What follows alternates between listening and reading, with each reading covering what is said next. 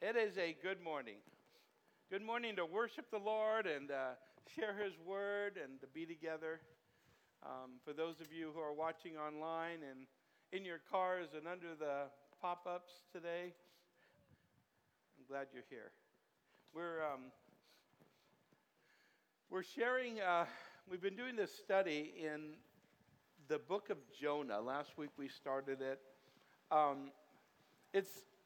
I feel the timing is just right. It's like God has orchestrated things. And last week we talked from Jonah. We talked about running from God and how Jonah, is a great symbol of that as he ran from God's call in his life and he went the other direction and it cost him much more than if he would have just obeyed the Lord, which is always the case in our lives when we run from God.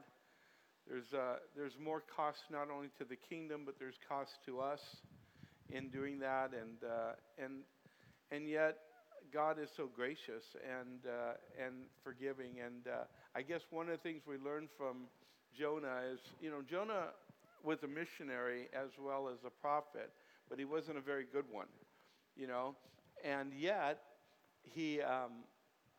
God ended up using him greatly. And even though he had ran from God, God didn't run from him. God didn't give up on him, and God doesn't give up on us. And if you today have any inclination that God has given up on you because of something you've done in your past, I don't care what you've done. I don't care what your past is. God hasn't given up on you, so stop giving up on yourself. Start realizing that God wants to use you. God has a future, has a purpose for you. He created you with a purpose. He has no plan B. He only has plan A for you. And so, there's no reason to keep walking down or running away from God or running down, some alternative plan, because God won't have an alternative plan. He has just one. And it was a plan he originally had when he thought of you and created you and gave you purpose. So follow that and you'll find purpose in your life. You'll find what you're supposed to be and where you're supposed to be in your life. We take a look at Jonah, and the story is really not about, and you might get this impression, that the story is somehow about Jonah, and it's not. Maybe you think it's about the great fish, the whale. You were taught that, right? VeggieTales says that the whale is the most important thing, but the Word of God actually doesn't. And it's not about Nineveh. It's about God. In fact, God is mentioned in the book of Jonah 38 times, and almost 3 times as often as the name Jonah is actually mentioned. And because the center, the focus is what God is doing. And Jonah is just the tool that God is revealing his will and his purposes to us about. Today we find Jonah in a tight spot. We ended last week with Jonah chapter 1 and verse 17, where it says, the Lord provided a huge fish to swallow Jonah. Now, this is where you'll find people, kind of criticizing the Bible, criticizing, and saying, yeah, well, how can that happen? That's impossible. This huge fish swallows Jonah. What huge fish can do that? Well, actually, James Bartley would disagree with you. James Bartley was actually in the early 1900s. He was a center figure. Actually, he was swallowed by a sperm whale, and when they found him, he was alive. The sperm whale had died as a result of swallowing him, but he was alive. And then when they got the whale, they opened it up, and James Bartley was in it. He was blind. It had done tremendous damage to his body, but he survived and he recovered. And eventually he did die, and when he died, on his tombstone it read, it read James Bartley, the modern day Jonah. And so that actually happened. But there's more to this story than that, because we don't even know if it is a whale that James Bartley was, that Jonah was swallowed by. The scripture says it was a fish, and this fish was provided by, and this fish was God ordained. God actually made this fish for Jonah. So we don't even know what kind of fish it is, but whatever kind of fish it is, it was made by God for Jonah. So it might be a one-of-a-kind fish. God might have made that fish specifically, a kind of fish that was made for Jonah. Maybe, I think it was probably fit just for Jonah. The stomach was just the right size for Jonah. Enough that he could live or survive there, and enough, and not big enough that he had much room. He was tight in the belly of the fish. And he was in this tight spot for a purpose. God didn't want to give him any leeway. God had a purpose for the fish. And it's interesting because it says that that Jonah was in the belly of the fish for 3 days and 3 nights. It was specific. God had him in the belly of the fish for 3 days and 3 nights specifically. He could have had him in the belly of the fish for 4 days or 2 days or 1 day. Or he could have done, but he didn't. So it would, because there was a greater purpose, even in the story. Jesus would bring this up about what would happen to him when he would die, and he would be 3 days and 3 nights in the belly of the earth. In fact, Jonah has an antitype, if you would, of Jesus in some ways. You know, as Jonah was running from God, he ended up in the belly of the fish. As Jesus was running toward the purposes of God, he died on purpose so that he would be 3 days and 3 nights in the belly of the earth so that he could redeem mankind. And so Jonah is in the belly of the fish, and God puts Jonah there because it's kind of for a season going to be Jonah's prayer closet, right? The belly of the fish is an opportunity to get focused for Jonah. And it is for you and me as well. If you've ever been in that tight spot, and I'm sure you have, you've been in tight spots in your life, and those tight spots are seasons in our life that cause us to actually have to focus on God. There's nowhere else to go.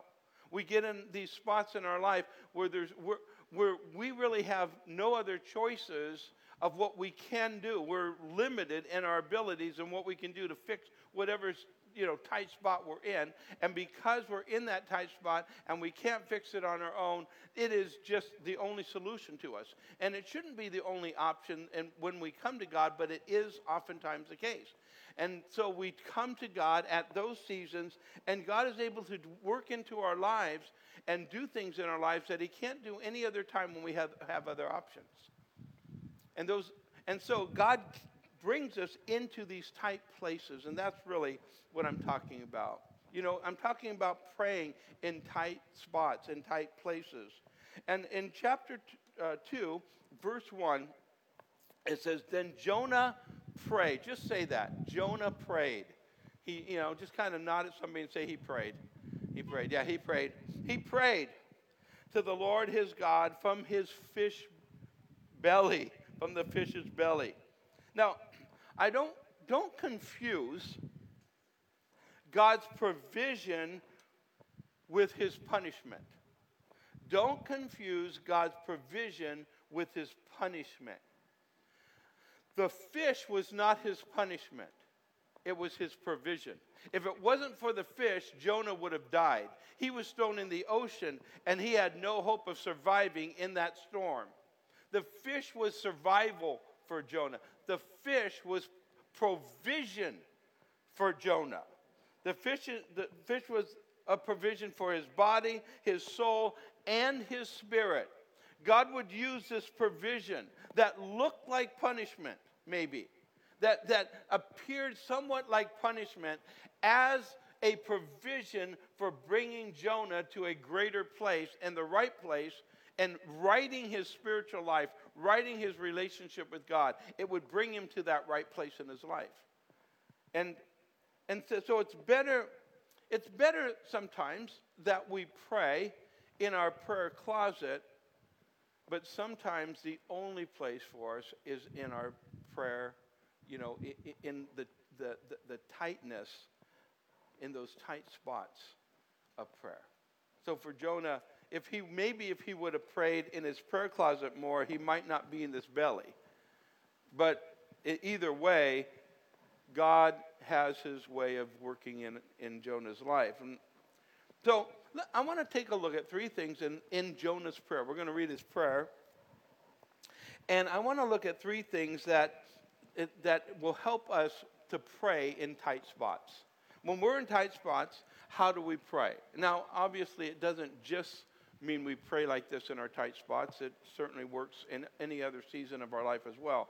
But this is what you want to do as Jonah did in his tight spot. The first thing is he had passionate prayer. Because passionate prayer leads to breakthrough. Now, the scripture says, he said, I cried out to the Lord because of my affliction, and he answered me. Out of the belly of Sheol I cried, and you heard my voice. Don't you see? He's crying out. Twice it's mentioned in Scripture, I cried out to God. This is a passionate prayer. A passionate prayer. He's crying out because, see, he has no hope. There's no other place. He has to cry out to God.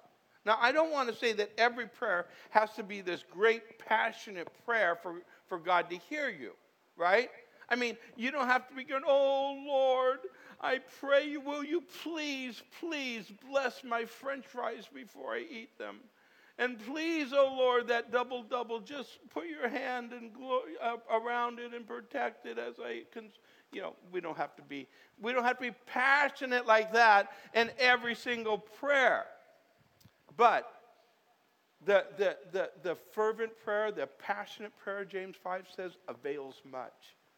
This kind of prayer gets the attention of God. When we cry out to God, the broken and contrite heart, the scripture says, the Lord will not despise. He hears the heart of the brokenhearted, and he responds as we call out to him. And Jonah's passionate prayer touched the heart of God as he was praying, and God was waiting for him. Now, this passionate prayer leads us to the second thing, and that is Jonah's prayers were precise. See, it says in verse 3, for you cast me into the deep, into the heart of the seas. The flood surrounded me. All your billows, your waves passed over me. What I want you to see in this whole text as we're reading it, that Jonah not only prayed precision prayers, but he prayed biblical prayers. 4 times in this prayer of Jonah, he actually is pulling it from previous scripture in Psalms. When he was a young boy, he probably grew up singing the Psalms with the rest of the Hebrews. And they would sing songs of praise and worship. They would read the Psalms of David, and so forth. And so as he's praying, what is coming out of his soul is what has been put into his soul. And that is the Word of God. So he is praying the Word of God.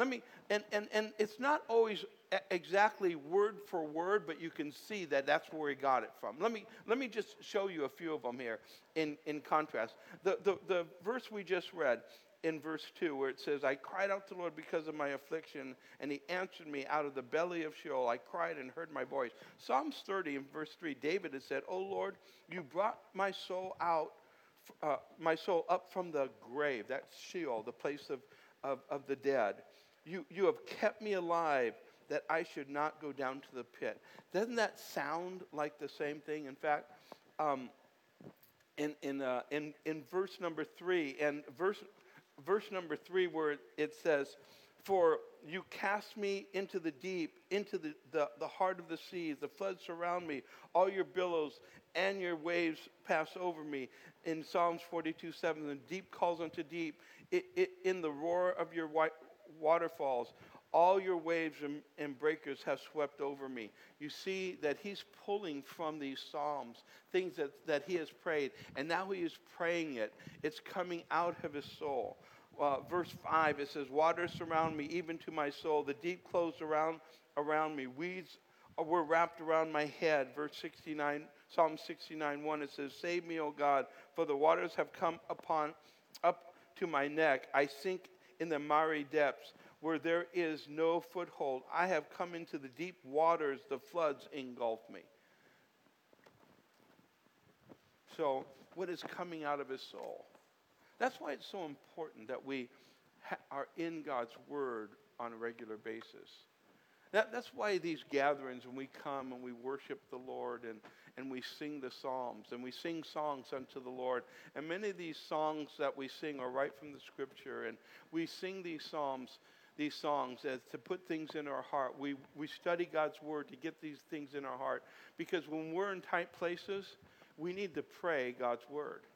We need to have out of our soul come the things that we placed in our soul. When we're in need of God at those specific times, to call upon God in those difficult places in our life, that we have those things. See, Jonah actually had these things. He was a prophet of the Lord. And he had served the Lord. And he began to speak and to pray in specific ways. Now, precise prayers, see, if you have precise worries, you cannot bring generic prayers to God. If you have your worries are precise, generic prayers won't work. See, if you have specific words, you need to bring specific prayers to God. Just God bless everybody doesn't really do much. And I think sometimes we get into that kind of mode. Lord, bless my family, bless my church, bless my neighbors, bless my friends, those kind of things. We just kind of do these bless me prayers. The problem is with those kind of generic prayers, we never know if God actually answers them. We need to pray specific prayers that when they're answered, we go, thank you. We know God answered those prayers, those specific prayers.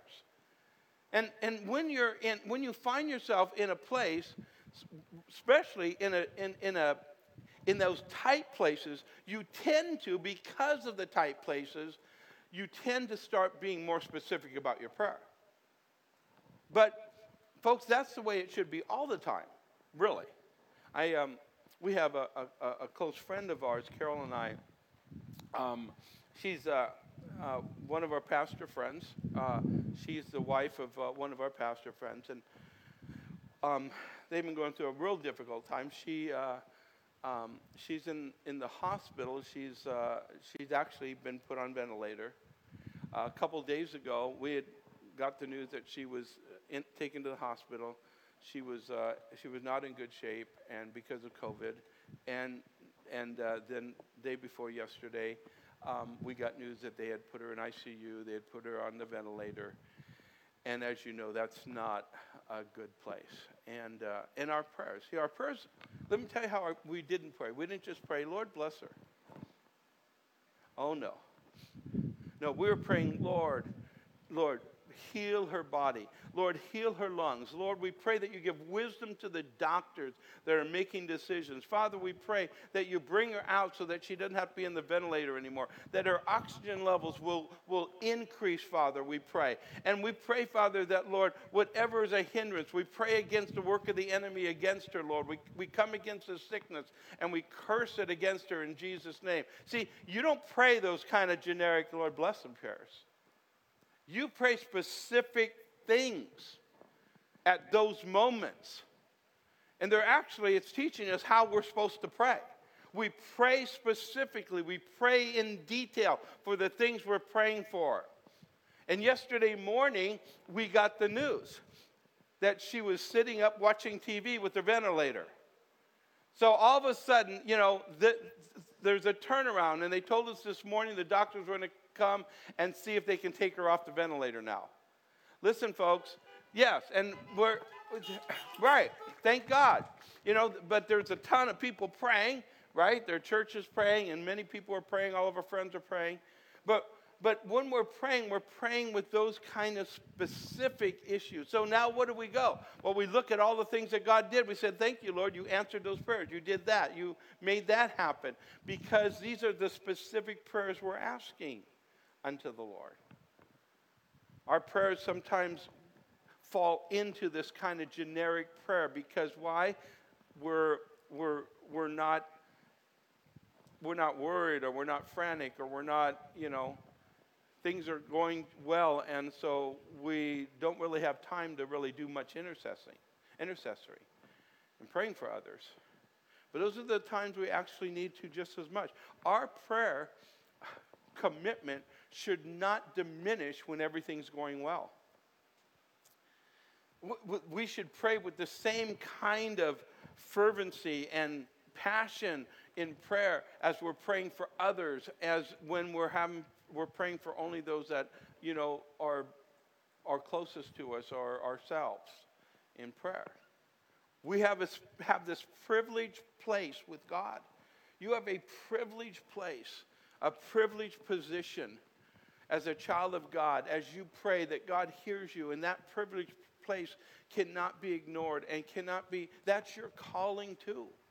Just as Jonah had his calling, you have a call. We're priests unto God. We should be pressing in prayer on behalf of others passionately and with fervency as we're praying, and praying specifically for those, not just those who are in desperate need, but as we see people and God gives us insight into their lives, and we pray for them, and we believe God to touch them. We pray for the lost, specifically for breakthrough in their life, for salvation, and all of that. These are the things that we as children of God are called to.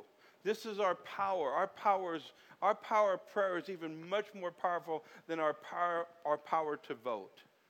And I value voting, and I value us, taking concern about what's going on in our political world. But let me tell you, your vote is not nearly as powerful as your prayer. And we have to take this to heart as children of God, that just as we pray in the pit, we pray in the belly of the whale, we pray in those, tight spots, that we pray the same way when we're not in those tight spots. That we pray with compassion. We pray with empathy. We start to feel for the others that we're praying for. That's how, as we identify with the hurts of others. Jesus did that. Jesus was moved with compassion. When he came upon people who were hurting and broken and needy, the Bible says over and over again that Jesus moved with compassion. And we have to allow the Holy Spirit to move with us with compassion for those. And stop always focusing on us. Sometimes we get so caught up in some of the most minor concerns in our life, and they become the big thing. And there are people who have so many more concerns, and it's not that that God ignores our concerns, but sometimes they overwhelm us so much that all we think about is our concerns, and we're not really caring and considering what God wants to do through us to touch other people. And the Holy Spirit wants to do great things today. This is a great season for the church right now to make a difference in this world. And so Jonah goes on and he says, Then I said, I have been cast out of your sight, yet I will look again toward your holy temple. The waters surround me, even to my soul. The deeps close around me. Weeds are wrapped around my head, he says. I went down to the moorings of the mountains. The earth with its bars closed behind me forever. Yet you have brought up my life from the pit, O Lord my God. There's two phrases in here that have caused some theologians to believe that Jonah actually died when he was in the belly of the fish. That he actually died and was revived. One was that phrase there in verse 2 where it says, out of the belly of Sheol. That's the place of the dead, he says. And the other one is this text right here, that he was that he had come to that place. He says, when my soul fainted within me, I remembered the Lord, and my prayer went out to you into the holy temple. So he has this the appearance of that he's, possibly actually was praying in Sheol, that he was praying in the place of the dead, and God revived him. I don't know if that's true or not. I just am telling you that if that was, it makes it, you can even see more of the similarities of Jesus being 3 days and 3 nights in the belly of the earth, and then Jonah actually dying in the belly of the fish. But we don't know that for sure. It says, but what you do see here in verse 7, I love his faith. He says, when my soul fainted in me, I remembered the Lord, and my prayer went up to the Lord into your holy temple. So what happened? Instead of just being overwhelmed, he did the right thing. He went to prayer. And here's the point I want to bring to you. I want you to get this one. Take this one home with you. He feels helpless, but he is far from hopeless. I want you to take this home with you. Don't ever confuse helplessness with hopelessness. Because, you see, there are many times in our life we will be helpless. You cannot fix it. You can muscle up all you want, but you know that you're in a situation that there is nothing you can do about it. Nothing that you yourself can do about it. Well, my sister in the Lord is in that hospital bed, and there is nothing she can do about it. She can't fix anything. She can't work. She can't make it happen. I've been in that place many times in my own life, and probably you have too. That there's nothing you can do about it. But because you're helpless, you're not hopeless. And Jonah was not hopeless at this point because he was helpless. He turned to the right place. God gives us hope when we're helpless. In fact, sometimes God does his best work when we ourselves are helpless. That God, in fact, steps in at that point. Because we're not hopeless without God. You will never be hopeless without God. As long as you have God in your life, you're not hopeless. No matter what your situation is. No matter what you cannot do to fix your situation in your life. I feel like there's a lot of people in that place right now, right? I mean, a lot of people, a lot of us are in that situation. What's gone on in, with this COVID and so forth. Some of us are finding ourselves jobs-wise, financial-wise, there are things that we're limited, and there's a lot of limitations of what we can do and can't do. Some of us are more than others in situations that we have no place, nothing that we can accomplish on our own to change the situation. But we're not hopeless. And if you're not hopeless, God can do great things. If you're not hopeless, you can have faith. You can anticipate. You can believe God. You can believe God is going to do great things. Because he's not hopeless in this situation, he says, my prayer went up to you into your holy temple. See, he is praying and he's glorifying, and then he says, those who regard worthless idols forsake their own mercy. Now, what's happening here? Well, I think there's a repentance going on in Jonah. As he's praying, as he's, turning his heart toward the Lord, he's reminded of some things. Maybe there's been some idols that have gotten into his life. I'm not talking about, a statue idol or a false god kind of thing. I'm talking about the kind of idols that get in your life between you and God. Maybe in his situation it was his anger. Maybe it was his hatred toward, in fact, these people that God had called him to actually go and preach to. But whatever it is, it was things that was in his life that was more important than God. The thing that he put first in his life above God. Sometimes we put things in front of God that they're actually not bad things. You can put things that are actually good, things that God wants to bless you with, in the wrong place in your life. I mean, I've seen this happen in church. I've seen people who have placed their family above God in their life. And I don't know where we got this idea, that family first over God. It's not, a Christian never puts anything over God. God is first and foremost. That is our priorities. And sometimes I've seen family members put that in. I've seen them put their children over God. In fact, they'll make decisions that will hinder their relationship with God, but because they want to, in fact, please their children. Or sometimes it's themselves, but they put everything, they put their things, and these are good things. In fact, the opposite should be the case. When we put God first, our family is the most blessed as a result of us putting God first.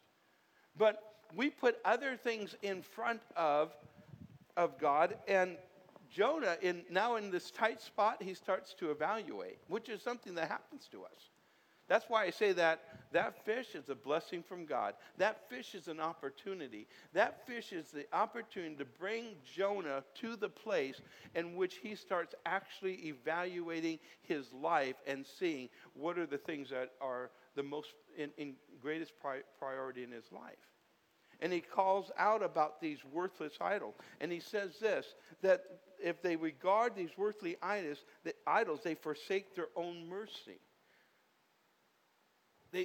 Their own mercy. God wants to bring mercy, but I see this in two things. There's two elements to this. They forsake their own mercy, and they forsake the mercy of God. What is the problem that has happened with Jonah?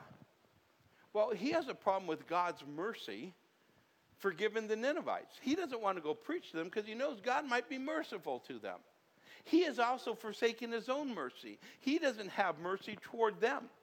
God's going to show them in the next chapter, show him in the next chapter about this in more detail. But the fact is, this is what's happened as Jonah has placed idols in his life. We get mercy and grace. We get it confused. We get it mixed up. We put it in the wrong place when we don't have, in fact, God in his rightful place. And that's what was happening with Jonah. Now, verse 9 says, "But I will sacrifice to you with the voice of thanksgiving." I love his faith here. He says, I'm going to sacrifice. In fact, he's looking beyond the fish. He's still in the fish, but he's looking beyond. I'm going to sacrifice. I'm going to give praise to the Lord. And I'm going to do it with thanksgiving.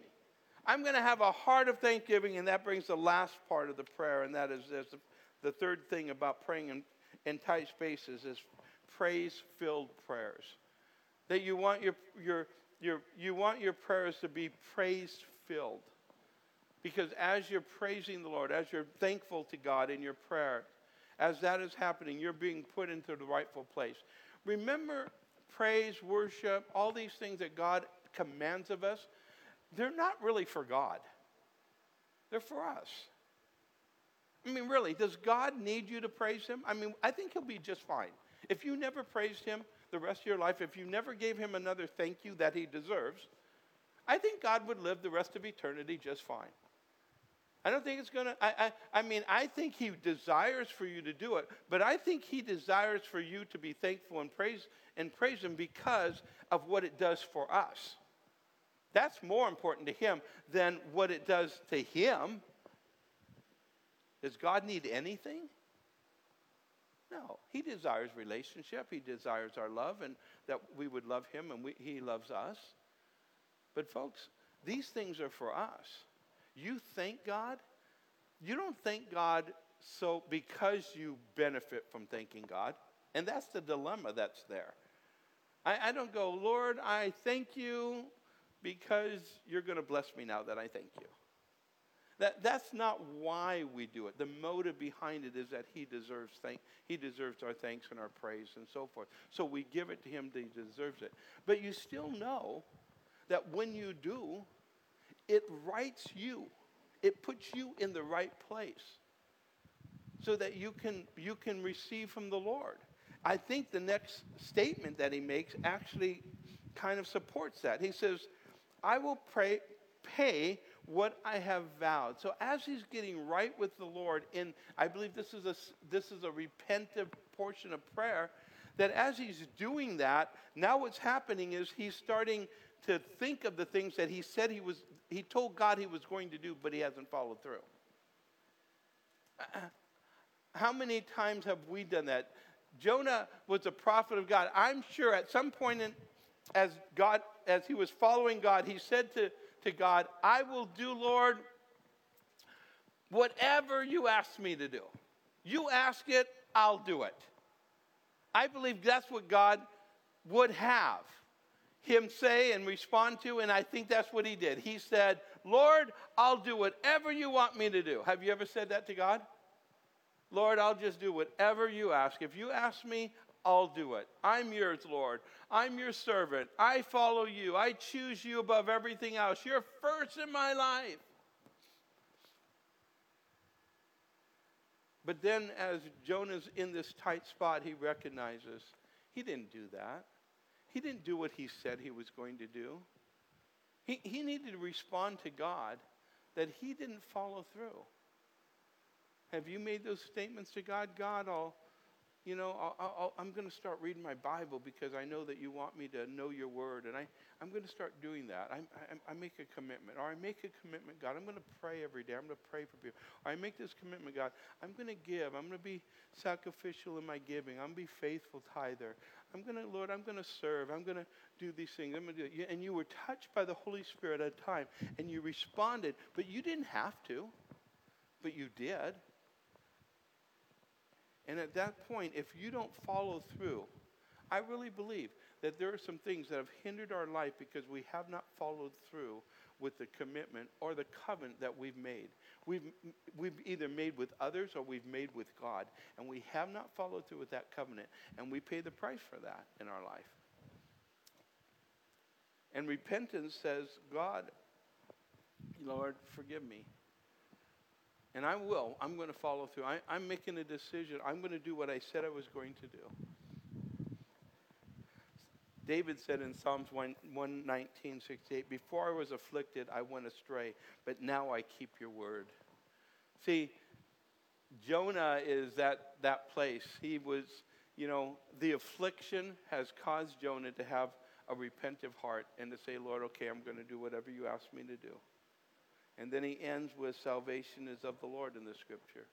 It really is. Isn't salvation of the Lord? You say amen to that? Salvation is of the Lord. Yes, it is. It's of the Lord. Then the last verse, it says this. So the Lord spoke to the fish. And I just love this portion of scripture. This is one of my favorite. The Lord spoke to the fish, and it vomited Jonah onto dry land. Don't you love that? That imagery is just perfect. Here's Jonah. He's vomited on the dry land. And we don't know what he looked like, but we know he didn't look so good, right? And some say that his skin might have been bleached from being in the fish. And he, his hair's wild and he's vomit and smells bad. And how can you ignore somebody walking down the street saying, repent, you're going to all die in 40 days? You might not want to get close to him, but you're not going to ignore him, right? You're going to see that, you're going to listen to exactly to what he says. And so Jonah gets at least and this is what you have to see. He doesn't have his heart fully right yet, but he's obeying. He's obeying. And God is going to bring a great work of God, not because Jonah even had his heart perfect, but because he said yes to God. Because he said yes. And we have to say yes to God. Sometimes people say, well, my motives aren't right yet. I can't really, I'm not I don't have, my attitude isn't right. I can't. No, just do what God says. And then, get the attitude right too.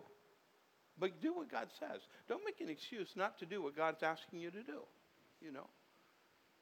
And just follow through with what the Lord is saying to you. And I want to close with this. And it's this is what happens. Religious leaders come to Jesus. Matthew 12. And they say, Master, show us a sign. Now, it wasn't because Jesus hadn't shown them signs. They had a lot of signs. Jesus had done so many miracles. He's raised people from the dead, healed blind people, the lame walk. I mean, everyone that came to Jesus for healing, Jesus healed.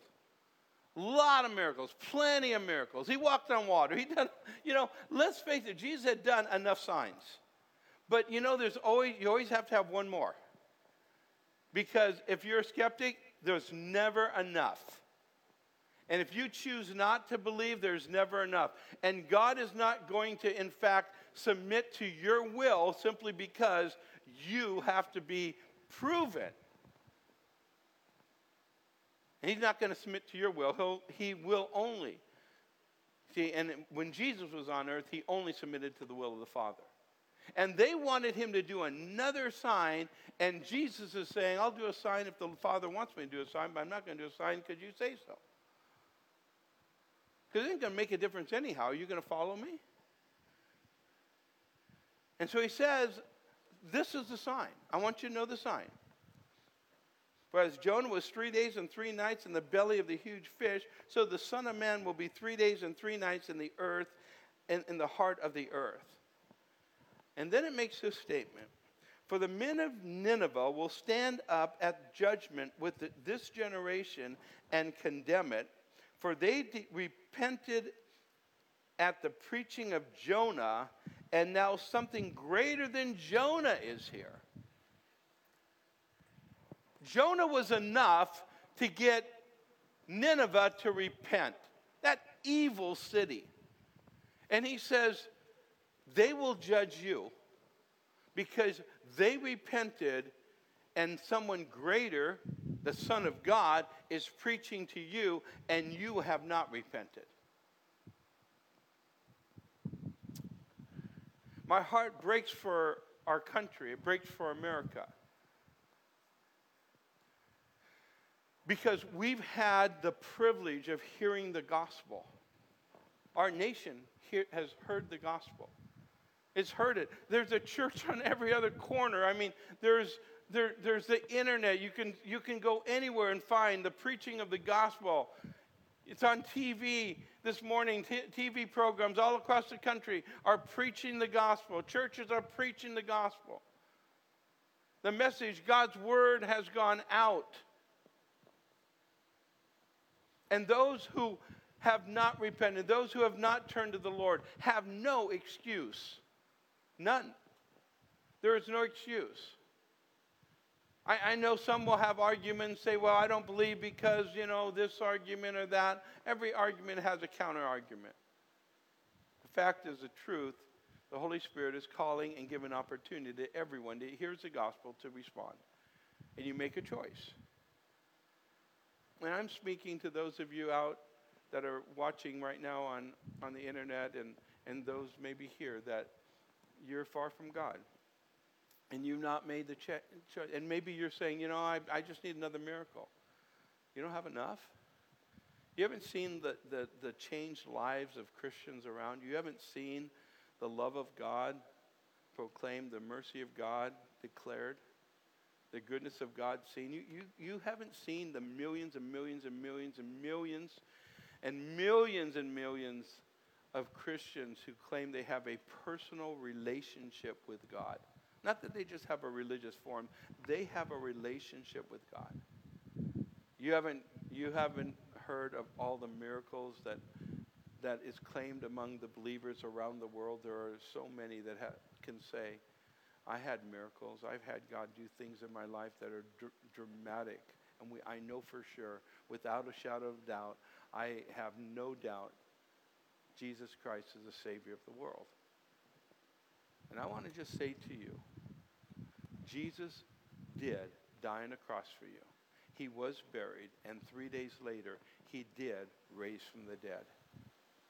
And you have a choice, just as the Ninevites had a choice to respond to God or not. They responded, and they were rescued. You have that same choice, that opportunity. Jesus died for you. And if you accept the sacrifice he made for your sins, you can have your sins forgiven. Your life can be transformed. God will place his Spirit inside you, give you a brand new start. You can follow after him. You can serve him. You can find your purpose in life. But it's the only way. He is the only way. And you have to make that choice. today's your day. It's your moment. And if you would like Jesus to be your Savior, this is a time to say yes to him. And you can simply say this in prayer. Just all you have to do is say, Dear God, I believe Jesus Christ is the Savior of the world, and that he died for my sins, and he was buried, and he conquered death. So Jesus, I receive you as my Savior. I ask you to come into my life. I ask you to forgive me of my sins, things that I know that I've done wrong and things that I'm not even aware of. I just ask that you cleanse my soul. I ask that you will help me to follow you from today on. And I choose you, Jesus. I choose you as my Savior. And I thank you. So from now on, from this day, I declare that I am a follower of Jesus. I am a Christian. And I believe in you, Lord. Amen. Amen. Listen, if you prayed that prayer, I invite you to go online to our website, ccanaheim.com. And will you there just let us know that you received Christ? And we will send some information to you to help you in your walk with God as you do that. And Father, I pray for anyone here who, Lord, has been running from you, and they know exactly who they are. And Lord, they'll stop. Lord, as you like the places where, Lord, we have no place else to go. Some people are right in the middle of this very tight spot in their life. And Lord, because they can't do anything about it. They're helpless. But Lord, they're not hopeless if they'll turn to you. I pray, God, that each and every one of us will like Jonah, say, Lord, I will sacrifice to the Lord. I will worship him. I will be thankful. I choose you, Jesus. Amen. Amen.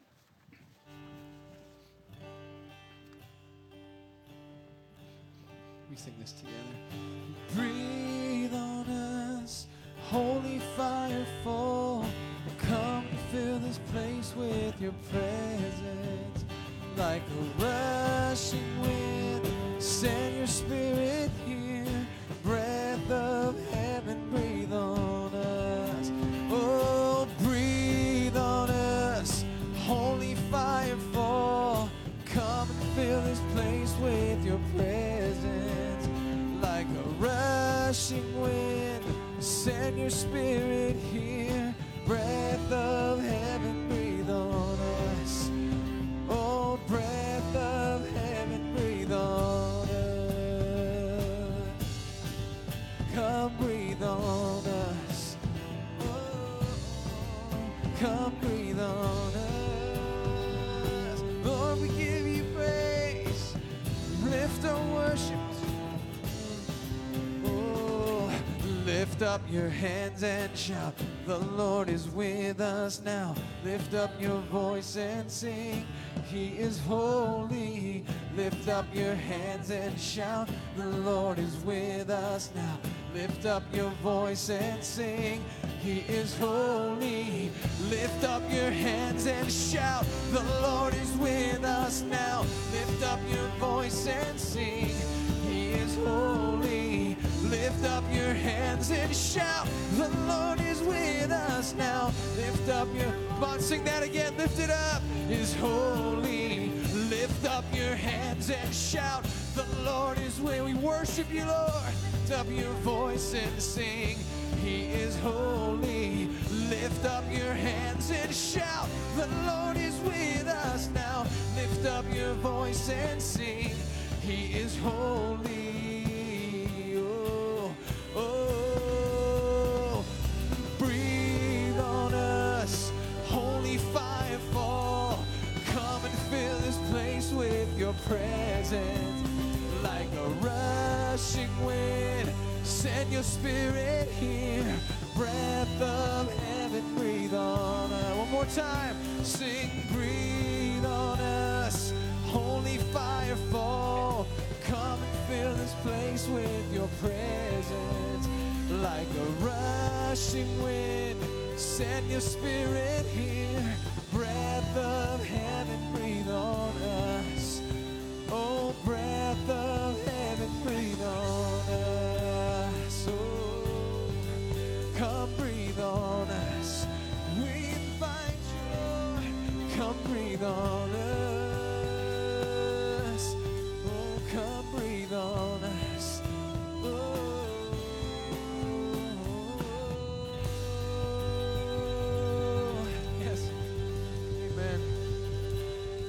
God bless you, church. Be filled with the presence of God as you go. We'll see you Wednesday night for worship night, okay?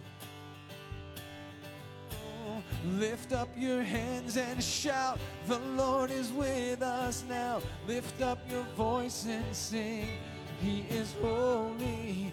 Lift up your hands and shout, the Lord is with us now. Lift up your voice and sing, He is holy. Lift up your hands and shout, the Lord is with us now. Lift up your voice and sing, He is holy. Lift up your hands and shout, the Lord is with us now. Lift up your voice and sing, He is holy.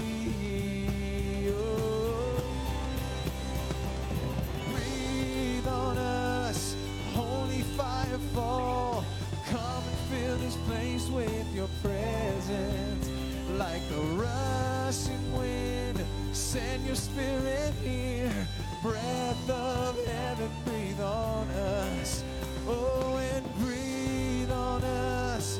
Holy fire fall. Come and fill this place with your presence. Like a rushing wind, send your spirit here. Breath of heaven, breathe on us. Oh, breath of heaven, breathe on us. Come breathe on us. Oh, come breathe on us.